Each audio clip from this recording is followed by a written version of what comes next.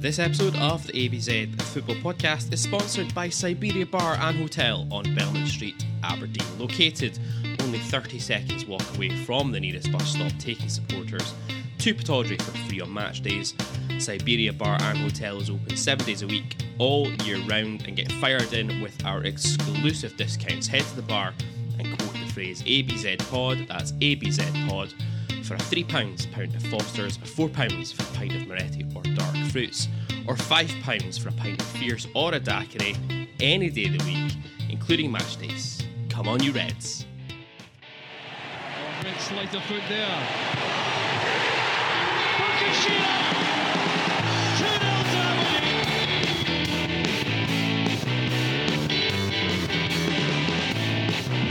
It is Madison! And he's done it!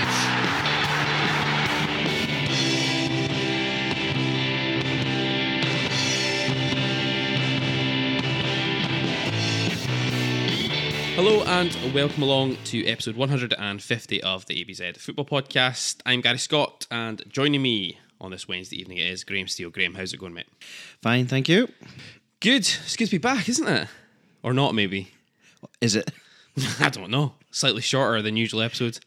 Today we're going to take a look back on our draw with St Johnstone on Wednesday as our cinch campaign gets, I was going to say back up and running, but that might be being a little bit too positive about it. Back has up and resumed. stumbling. It's resumed. Back up I like and stumbling, that. yeah, that's There more we like go. it. And then after the break, we're going to have a quick preview of Saturday's trip to Gorgia as we take on Hearts at Tynecastle. But first, St Johnstone 1, Aberdeen 1, Wednesday the 24th of January 2024 at McDermott Park in the Cinch. And an unchanged starting 11, Graham, for the third game in a row from Barry Robson. He's sticking with the same side that brought him wins and clean sheets against Ross County and Clyde in the Scottish Cup last time out. And it was a fairly bright start, I thought, from us in the opening 10 minutes. Got the ball down, knocking it about pretty well. We actually looked almost like a football team for a little while.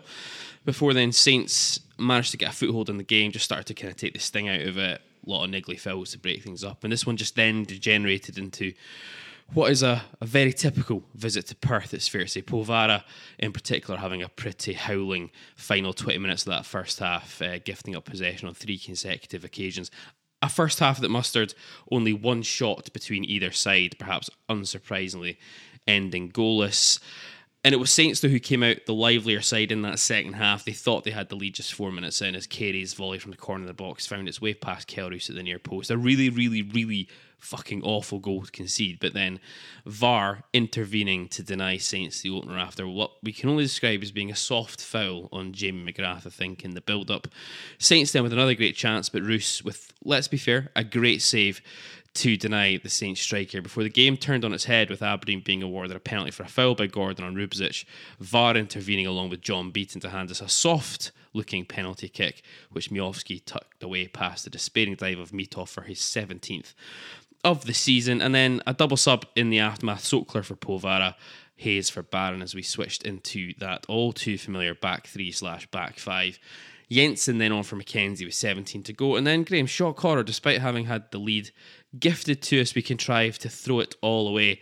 A ball swung into the box by Carey. Hjeltons getting there ahead of Kelroos, who was in absolute no man's land on the penalty box, on the penalty spot even, and he nodded into an empty net to make it 1-1. Dons then with a couple of chances straight from kick-off. Miovski unable to convert either. Saints with a couple of efforts on goal. Rubezic booked for a pretty outrageous dive after having done really well to get up the park in a run that Gerald Eiffel would have been proud of back in the heyday. Rubezic then coming off worse than a 50-50 with McGowan with 3 minutes plus 8 added to go. Sokler with a great chance to win it deep into injury time. His header lacking conviction straight at Mitov, and then Saints hitting the post/bar in the dying moments from Kucheravi. Full time 1-1. Up to 7th, so there is a slight positive here, but we do remain 16 points off Hearts in 3rd, 8 off of Kilmarnock in 4th. So Graham, let's just get down into the fucking nitty gritty of this one here. Stuck with the same lineup from the last 2 games, but similar in a way to large chunks of the Clyde game. The kind of 4-5-1, whilst I think we look a little bit more solid at the back with it, it's causing another challenge in that we're not getting anywhere near enough width out of it. So who'd have thunk that just by chucking a bunch of centre midfielders onto the pitch in one go, that everything would tend to get played centrally, and there's very, very little space to play with such a crowded midfield area. Very little space to play in and against a team that would probably like to pack that anyway. So you might find a bit more space depending on who you're playing with if they're a little bit more adventurous. But today I think we just saw it's just that sort of quagmire approach, isn't it, where the ball just gets stuck in and around there and nothing's happening, and then when it does break to an Aberdeen play, you're kind of looking at it thinking, oh, where can we go? Oh, right, long, or basically just try and hold on to it. So not particularly exciting. And I know what you mean. We maybe did look a little bit better at the back, but there's got to be a way to find an overall balance to the team. A couple of times, first half especially, we did see Mackenzie and Devlin getting up the park, throwing crosses. There was a really good ball in by Mackenzie first half that I think it's Polvara just doesn't quite gamble on it making its way across the 6-yard box. But that was really it from a width perspective. And the first half, we started well, I thought. I mean, in fairness, I thought we did start the game positively. But the rest of the half was poor. And then we get away with a couple of real fucking howling decisions in that second half. I mean, let's talk about that disallowed goal for Saints. I mean, it's a decent hit by Carey, but Roos is a lucky boy here, because being beaten like that at his near post is absolutely criminal stuff, isn't it? Yes, especially when it's obviously it's a little easy when you're sat in your arse watching it, but it's not like it's flying in. It's not a rocket of a hit. It's an accurate shot from, in my opinion, a distance that's far enough out for the keeper to be seeing that. And he sees it the whole way accordingly. And yeah, exactly. So sometimes even from that distance, someone absolutely leathers it. It's past you before you know what you're doing. I don't think that's not what we're dealing with there. I mean, if that stood, it's almost like one for the blooper reel, isn't it? It really is, and it's like it's such a soft decision as well, isn't it, to refer that to beating, to review that on the pitch. I mean, a lot of time with VAR, you'll see a lot of people, you'll see a lot of fans. You won't kind of admit to it when you've really got away with one. But I'm more than happy to suggest that tonight Saints were really hard done by on that one, and then we'll come out and talk about the penalty in a minute or two. But yeah, we got out of jail big time with that. Absolutely. Well done, John Beaton. This is the first time, and quite possibly the last time, you'll ever hear that uttered on this show. And then the penalty kick as well. Again, like another really soft call to award us one here. I mean, at the time, I thought there's no way they're even going to refer that to beating when I saw it, because it looked like Ruby had made the absolute most out of a little bit of a tap, I think, up on the knee. And as soon as you saw Beaton though wandering off to the monitor, I was like, there's a good chance this is going to get given here. And you're standing there thinking, fucking hell, if I was a Saints fan, I'd be livid. I mean, obviously the good thing for us is that we get the goal as a result of it, but the only other bonus out of that was just Craig Levein just being as raging as he was. I mean, for that alone, worth it. It was absolutely worth it, and maybe that's where Beaton was going with it. It's Levein, and I guess he's obligated to give us something, but just obviously not in a game against them. Yeah, I mean that. I think therein lies the difficulty with VAR. Someone looks at that as he did and decides, yeah, that's a penalty, and clearly, as we're looking at it, you think, well, okay, you'll take that, but you'd be furious if it was the other way around, which probably leads you to that's not really a penalty. No, I don't think so. But having got away with one at one end, to be gifted it at the other, as much as we can go on about was it right or wrong, or is it ruining the game, you take it every day. Of course, absolutely. I mean, the penalty as well. I mean, all credit to Miovski. It's a decisive penalty against Mitov, a goalkeeper who has saved a couple, pretty sure, so far this season. And Miovski from time to time has looked a little bit suspect from 12 yards. I think, did he miss his last one? Was it against Hibs, I think? I think you're right. For a man whose goal-scoring record is decent and his all-round play, I think he's getting better. I think we all quite like him as a footballer. Yeah, the penalties have probably let him down if you're being really, really critical. Yeah. But I thought that was a really good penalty. It's one of these ones where it's just really, really difficult to get into that spot if you're if the goalkeeper. It's really, really accurate into the bottom corner, and that is just difficult to reach. And it had to be accurate because that keeper is quite big. And if that had been, if it's not in at the corner, he's saving it. The keeper's probably getting to that. Yeah, absolutely. I mean, I think and we'll come on to talk about maybe the tactics and everything in a minute or two, but we hadn't started the second half well at all. You get away with two absolutely huge decisions, and you kind of think to yourself, well, that's the type of thing that should really give a team a boost. That should put a team on the up. It should really take and really suck the life out of the opposition as well. we'll come out talking about maybe part of the reason why that happened, but the equaliser for Saints, I mean, what can you say about it from a defensive perspective, in particular from a goalkeeping perspective? What on earth is Kelrush deciding? This is the time. This is the moment to finally take my feet off that line. It's just absolutely woeful. Absolutely woeful. I don't think I've got anything else to add. The worst thing about it is he doesn't even need to come for it. There's two defenders in name dealing with the situation. It's not going to be an easy header for the guy, and you see that if Roos is standing in his line, he gathers that. He could probably throw his cap on it. It's just that decision making to decide this is the moment just is. I don't even know what I don't even know what he's thinking. I don't understand it. I don't understand. And I think if you're going to do it, you have to take everything. Yeah, he's got to come your and take player the or the lot. opposition. You've got to take everything because I think more often than not, as the keeper, you get that protection. So as long as you're not going studs first, karate kicking your way through, you're probably going to get away with it. Well, yeah, but you're probably going to get away with it, and that's the way to deal with that. But when you look at it again, I think he comes through and then he chickens out of it. Yeah, and I think you're probably right. That's how the guy gets it. Just terrible decision making. Talk about decision making. I don't want to keep banging on about tactics and shape and stuff. I feel like we do that a lot on here, but it's very pertinent. I do. It's very pertinent again though tonight because we go a goal up, and then Barry Robson's mentality just kicks back in. We switch to a back three pretty much straight off the bat. Shock horror.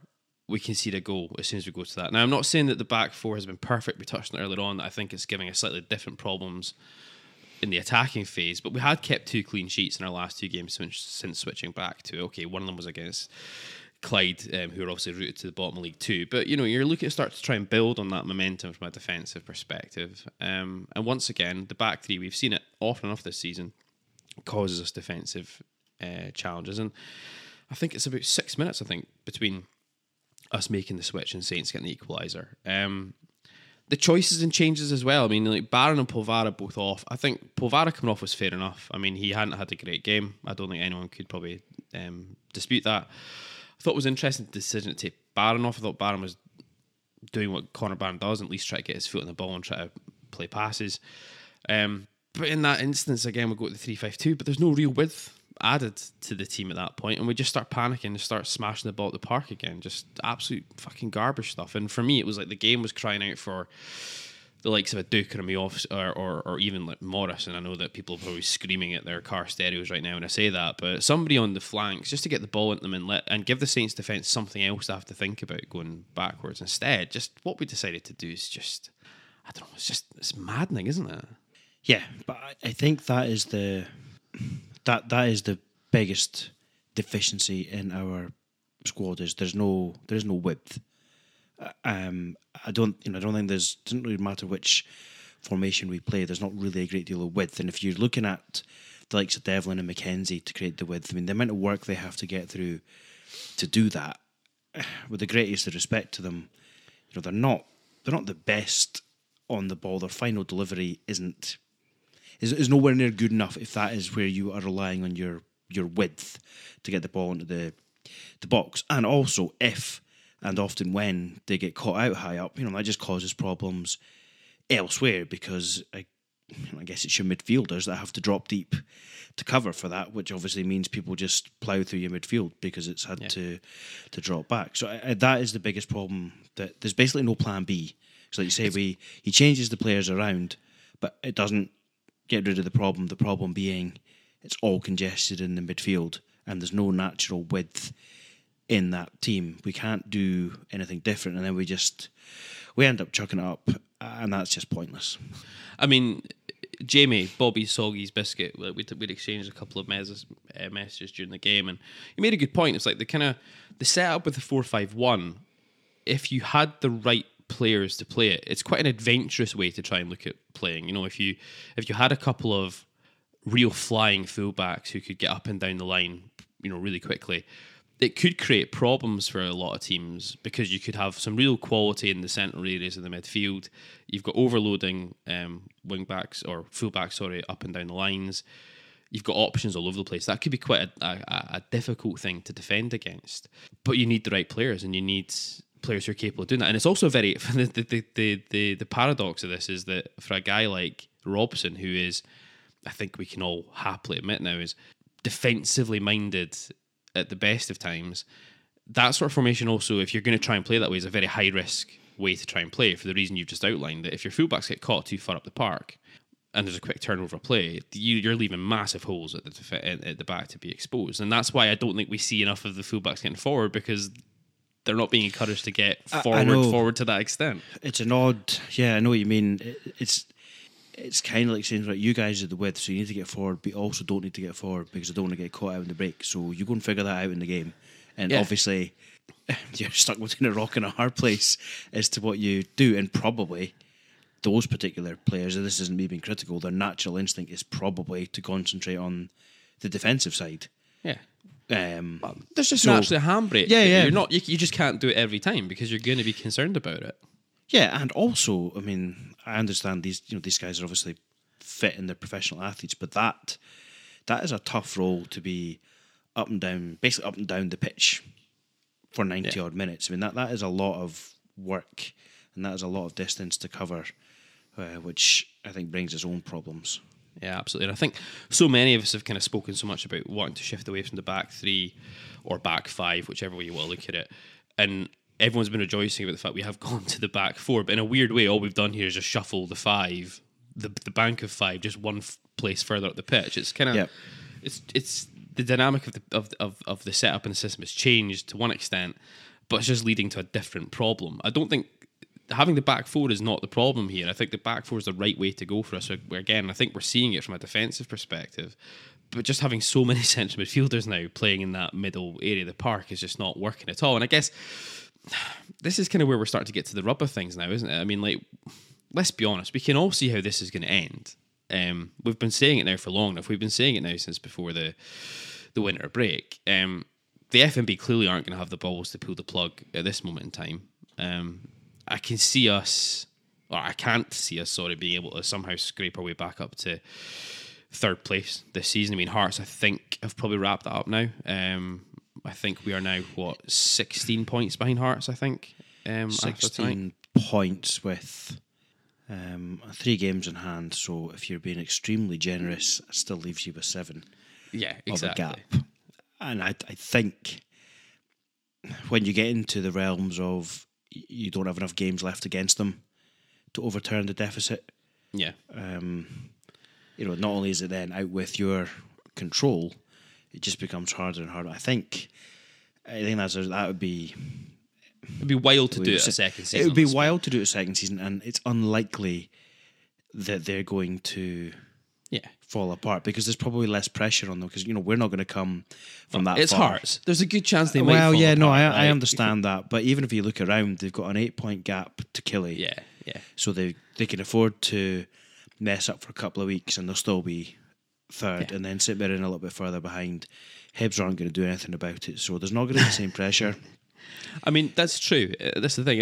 As we stand at the moment, it would be a significantly bigger gap than we clawed back last season. And last season felt miraculous. Yep. And I know you're right. If you are extremely generous and you count the games in hand we have as wins, then the gap would be slightly smaller than what it was last season. But this is where we come to. I think we're so inconsistent. I think we're so defensively minded. I don't see us taking 9 from 9 out of the games in hand we have. And the way I feel at the moment, I feel like we struggle to even potentially make the European spots now as the season progresses. Because I think Kilmarnock seem to be in a bit of a roll at the moment. McInnes has got them doing what McInnes kind of does best. They're pretty solid. They've got a good record at Rugby Park. It's a squad full of kind of journeyman SPFL players, but they know what they're doing. I wouldn't be surprised at all to see them finish in 4th or 5th. St Mirren haven't quite had the collapse I think that a lot of us were maybe expecting. It'll be interesting to see how they come out of the winter break. Hibs will probably do what Hibs will do. They'll pick up a few wins here or there. They'll go on a streak of losing games, and then they'll go and win a few more again. They'll be up there or thereabouts. And this is the big problem now, is that I think that we're going to struggle to make the European spots, is where I feel right now. And potentially we have what is on paper, and again, it's all on paper, our best squad in years is effectively being completely wasted here. Yeah. I always find it difficult to look past everyone's view of the squad being good, bad, or indifferent. Everyone's got, but the hard facts are money, generally speaking, talks over the course of a league campaign, and we must, in terms of wages and probably the amount we've spent on the squad, if we haven't spent more than Hearts, it must be pretty close. So if you don't finish third or fourth, I would say you have underachieved from what you've spent, and I just don't see how that can be rationalised or accepted at the club. And that's the big problem now, isn't it? Because, I mean, like, tactically, Robson's failings are becoming... Well, I mean, they've been apparent for a while now. They're becoming more and more apparent as we go. This real defensive, negative mentality, you saw it again tonight as soon as we went 1-0 up. It was straight back to changing into trying to protect what we had rather than trying to go and really, put Saints to the sword, so to speak. And I said earlier on, I think we can all kind of see what's going to happen now. There's every chance that we finish 3 defeats on the spin coming up. We travel to Hearts, obviously, at the weekend. Sorry, I'm wrong about that, actually. Sorry, we play Dundee in between that. But there's a good chance, we've got Hearts, Celtic, Rangers all coming up in quick succession over the next few weeks. There's a very good chance that we don't pick up a lot of points between now and the middle of February. That'll be the moment in which they decide to bite the bullet, and by that point the transfer window's done. Not that it looks like we're actually doing anything about that at this moment in time anyway, and then we're kind of fucked heading in towards the back end of the season as well, aren't we? It's all extremely depressing and very, very miserable, and is the same as it has been the last 3 or 4 seasons. Yeah, who'd have thunk it? And it's all entirely predictable, which is the worst thing. I think we spoke about this, I think prior to the Hearts game, I think last time round, where is that thing you kind of felt like he'll probably pull out a result out somewhere. You'll get another couple of weeks off the back of it, and then this type of thing will happen all over again. We end up back in the same cycle. Yep. Great stuff. Lovely. Well, that was good fun, wasn't it? I mean, I think we spoke about it before Christmas, but has anything changed in your mind since before Christmas about Robson's future? Not really. I just think it's inevitable. Like we said, we've got a good enough, in my opinion, there's a good enough team there that you will get results now and again. And I just think we're in this pattern of getting a result here and there. Maybe when you don't expect it, with the odd good performance, and everyone thinks, well, okay, maybe, or rather the people in charge think, okay, that's a win or two, a couple of clean sheets, maybe things are getting a little bit better. But I don't really see light at the end of the tunnel. And also, I think almost ignoring whether it's Robson or not, you've got a week of the window to go, and I feel like the deficiencies and the failings in the squad would hinder probably anyone. I mean, people have a view of, if you got Coach Y, you get a much better defence, so you wouldn't be conceding the silly goals and you wouldn't need to score as many, etc., etc. But fundamentally, I just think the way we play, or the way we would have to play, is just it's a little bit one-dimensional and predictable, because I don't see any meaningful width in that team. So it's not like I think someone else would come in and could do a better job. I think whoever comes in, if someone does come in, is still kind of slightly hamstrung by choices that have been made previously and don't look like they're going to be addressed. And I guess there's the argument that is it possible in January? Is it the best time to address it? But it just feels like that is a reason why we're just going to limp along to the end of the season. Yeah, and again, I think we spoke about this before the winter break as well. But that it was, if you're going to do it, you need to kind of do it, before Christmas, before the winter break kicked in. If you're going to bring in somebody, to give them time and to try and bring in even a couple of stopgap signings just in the January window to get to the end of the season. A couple of, if someone comes under what to play 4-3-3 or kind of 4-2-3-1, at least get them a couple of wide players that they wanted, or to try and integrate the likes of, Vinny Bajoun's a player who I think is getting better with every game that he doesn't play for Aberdeen at this moment in time. Yeah, I've seen a lot of people talking about that, and I think that's probably fair, probably been guilty of that myself. Like I did enjoy him when he did play, but Yeah. probably if I do think back, it's not like every game he played I was saying, well, this guy's he's got it. He's the answer. So I think it is fair that he does start to look a little bit better, and we probably just have to accept that for whatever reason it's not going to happen, because if he's not called upon him now, It ain't gonna happen. something catastrophic is going to happen injury wise, where there's literally no one else. So he isn't going to be the answer, whether people think he should or shouldn't be. But there are options in the squad if you want, if somebody wanted to. I mean, Duke played off the left hand flank for the first period of his time at Aberdeen and did it successfully in the main.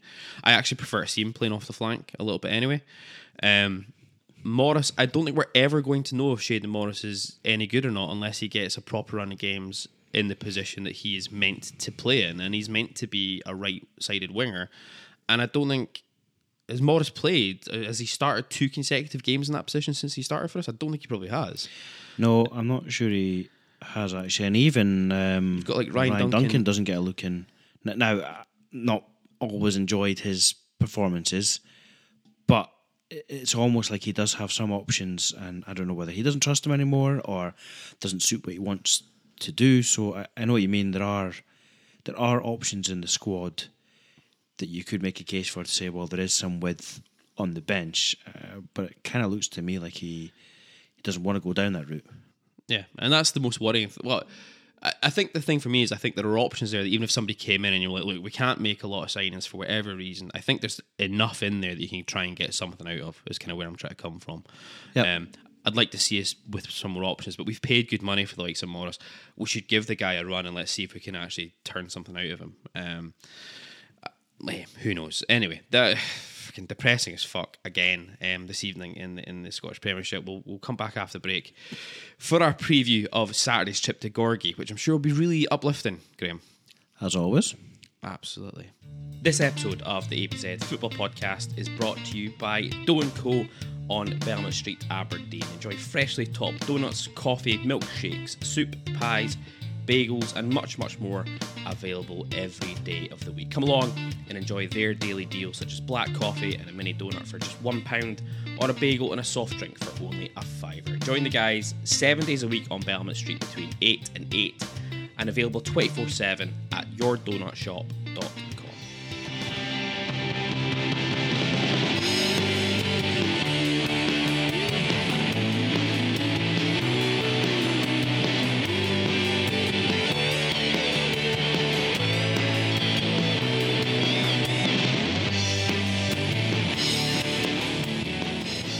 Welcome back to the ABZ Football Podcast. Now, Saturday sees us make the visit to Edinburgh's southwest for a crunch cinch fixture with Hearts. I've said crunch fixture. I wrote that before the 1-1 draw with St Johnstone, so maybe it's not quite so crunch any longer. But obviously the Jambos currently occupying third spot, 8 points clear of Kilmarnock after their comeback win over Dundee on Tuesday evening. Hearts also now, we just touched on it in the first half, 16 points ahead of ourselves. But we do remain holding those 3 games in hand, of course. Tynecastle, not a happy hunting ground in recent years for the Dons, as is common in this fixture, the home side tending to hold the upper hand, and it was the same earlier in the campaign as Hearts easily took the points with a comfortable 2-0 win for them in the capital. Of course, the reverse fixture was a 2-1 win. For the Dons, you have to go all the way back to May 2017 for our last victory in Gorgie, a 2-1 win with goals from Adam Rooney and Anthony O'Connor, sealing the points in front of the old main stand for the last time. Since then, we've played Hearts 10 times at Tynecastle in the league, and 3 draws is the best that we've been able to manage in that time. Our overall record in the league at Tynecastle: played 141, won 31, drawn 41, lost 69, a win percentage of just 21.9%. Hearts so far in the league: played 22, won 12, drawn 3, lost 7. Scored 27 against 20, and at home they have played 11, won 5, drawn 3, lost 3, 4-14, conceded 12, I should have said. Fourth best home record in the league as things stand at the moment. They are unbeaten in their last 6 league matches coming into this one. Their last defeat in the Premiership coming to the mighty at Pittodrie in early December. No surprises, top goal scorer is Lawrence Shankland on 13 in the league. Disappointingly now though, Kenneth Vargas is now their second top goal scorer. Own goal has been demoted down to third place in that list. 3-2 win over Dundee last time out, having been 2-0 down, does tell you this is probably a Hearts side now in some good form and good spirit. Top creator for them is Alan Forrest, 4 assists so far this season in the league. He recently signed a new deal with the Jambos as well. Of their goals, 19 from open play, 6 from set pieces, 2 own goals. Their 19 goals from open play is overperforming their expected goals of 17.6, but they're bang on the money for set pieces. Expected goal 6.336 scored. Not entirely free scoring though. They've averaged 1.2 goals per game. That's the midpoint in the league, but they do boast the third tightest defence, conceding just under 1 a game. They do though entertainingly have a 0% penalty conversion rate so far this season, Graham. I know you'll enjoy this type of banter. They've been awarded 3 and Shankland's missed all 3 of them. Delightful. And there's Hearts fans will tell you he's a better player than Bojan Miovski. Anyway, defensively, 15 against them from open play. That's against an expected goals against of 18.72. So Xander Clark has been doing pretty well at stopping efforts getting past him. Certainly for Hearts anyway, perhaps not quite so much for Scotland. They've only conceded 1 set-piece goal this season in the league as well. That is by far the lowest in the league. I think the nearest to that is 5. That's coming up against an expected goals against from set pieces of 7.92, which interestingly is the highest in the league. So I don't know what that tells you, apart from they're giving up chances at set plays, but teams just don't appear to be taking them. So very bizarre. Anyway, there we go. 3-5-2 for Hearts last time out. Shankland up top with Vargas, new signing Lembikisa and Cochrane in the wing-back role. In terms of style, no real surprises. Pretty direct when they want to be. Happy to get the ball down from time to time. We saw them, though, at Pittodrie. They can be got at. This is not one of those kind of like bullying physical Hearts teams of years gone by. Dundee, really gave them a good go first half as well at Tynecastle on Tuesday night. I mean, I don't know about you, Graham. For me, if there's any chance of us finishing third this season, we need to pick up 3 points at Tynecastle on Saturday. Yep. I'd like to see us go there and try not to give them too much respect. I mean, we always seem to end up in this default setting at Tynecastle, just wanting to try desperately to get a 0-0 draw and come home. But this is not the time nor the place for this on Saturday. No, absolutely not. We are into, probably do or die territory now, aren't we? I think it probably is. I mean, I can't remember the last time we went to Tynecastle with a real attitude of really trying to win the game and bring the game to Hearts. You're probably looking back to the kind of McInnes team, that kind of 2013, 14, 15, 16, 17 period. I think we kind of often went to Tynecastle with a real view of trying to win the game. You'd have McGinn and Hayes causing all sorts of chaos down the wings. Adam Rooney doing what Adam Rooney does best. Since then, though, I just feel we've never really gone to Hearts with any sort of conviction about getting a result, and the kind of results bear that out as well. Like I said earlier on, it's been 3 draws since our last win at Tynecastle back in 2017. So you've really got to hope. I mean, I don't expect it to happen, do you, that we go there and try to really take the game to them and try and get on the front foot? I've not seen enough of that approach this season. I don't see why it will change, and should we come out with that with a point, I'm sure it'll be, it's a tough place to go and it's a point. Well, yeah, but it's another game gone and the gap hasn't moved. At what point are you going to try and make a play for third? Yeah, Hearts aren't going to be... I mean, they'll want to win the game, obviously, for obvious reasons. Yeah, but they don't need to. But they don't need to. Exactly, that's the thing. And a point would be as good a result for them as... I think they'd be quite... Yeah, well, exactly. Because then it's just, another game, direct game against us, basically no damage done. Yep. Fine, just makes it more unlikely that we could catch them. I guess the interesting question now for Saturday is now going to be the lineup he goes with. Obviously, Rubcic went off towards the back end tonight with what looked like quite a sore injury. I mean, I think whenever you see Ruby just with that look of absolute shock in his face, probably tells you it's a sore one, I think. McDonald came on, looked a wee bit ropey, but I think that was probably more just because he probably hadn't expected he was going to be coming on now with 4 minutes to go and was maybe just a little bit undercooked. But we all know Robson's mentality. We know his tendencies. I wouldn't be at all surprised to see us go back to the back 3/back 5 at Tynecastle on Saturday. And if he does that, I'm looking forward to the response on social media, if nothing else, when the team lines come out. Yeah, and I think that's just where we are. I don't know if it's the majority. Certainly, plenty of people have kind of reached the end of their tether, and as soon as what is perceived to be the formation that everybody likes comes out, obviously they'll be voicing their opinions, and that may or may not be changed at full time depending on what happens. But it just feels more than likely that it hasn't generally worked. So why would it work? I don't know. It just feels right now everybody's just like, it feels at the club right now they're all just crossing their fingers and just hoping for the fucking best, which is not really the way we're running a top flight football outfit, let's be honest. Or indeed any football outfit. Well, indeed, absolutely. Right, Graham, come on. Do you think you'll go with the back 3? Do you think you'll go back to type? I think he will. Yeah, I'm convinced he's going to do it. If nothing else, just to fucking spite everybody at this moment in time.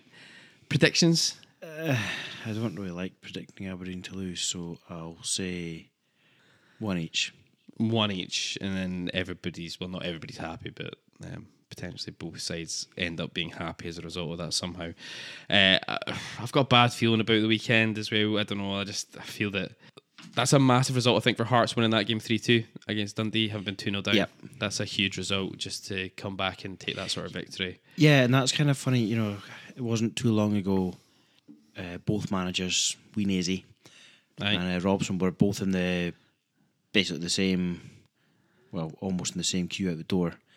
And one has, I don't know if he's necessarily got the fans on board again, but has been getting results right now such that they can't really be complaining. And that is a great example. You're 2-0 down to a team you'd expect to be at home. People are pissed off, but you turn it around, and it's those little bits and pieces where it goes for them. It becomes a 3-2, everyone's delighted, great victory, 3 goals and a half is pretty good going.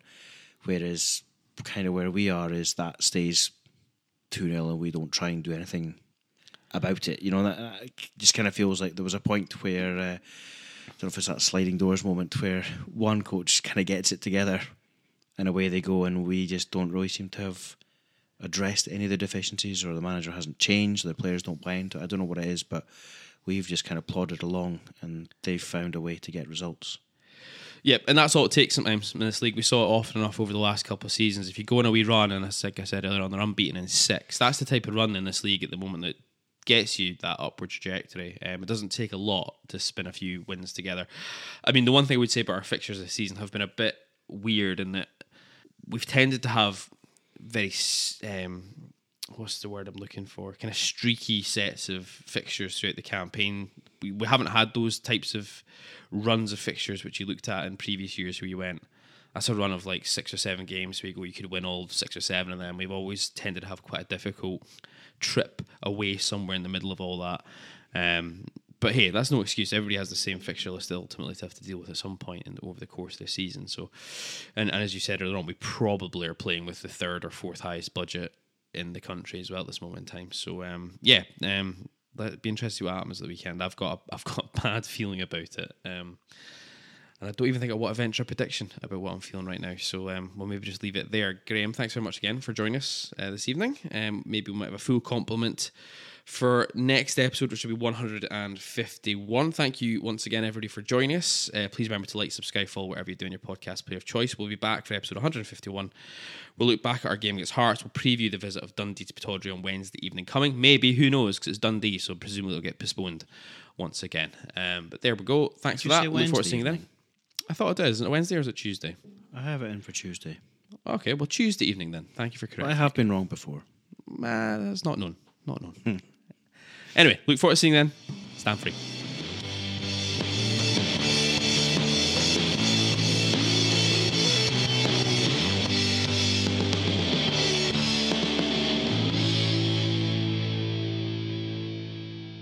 This episode of the ABZ Football Podcast was brought to you in association with Siberia Bar and Hotel on Belmont Street, Aberdeen. Head into the bar, quote the phrase ABZ Pod, that's ABZ Pod, for a £3 pint of Foster's, £4 pint of Moretti, or £5 pint of Fierce any day of the week, including match days. Siberia is open 7 days a week, all year round, and the bar is located only 30 seconds walk from the nearest bus stop, taking supporters to Tawdry Stadium for free on match days. Come on, you Reds!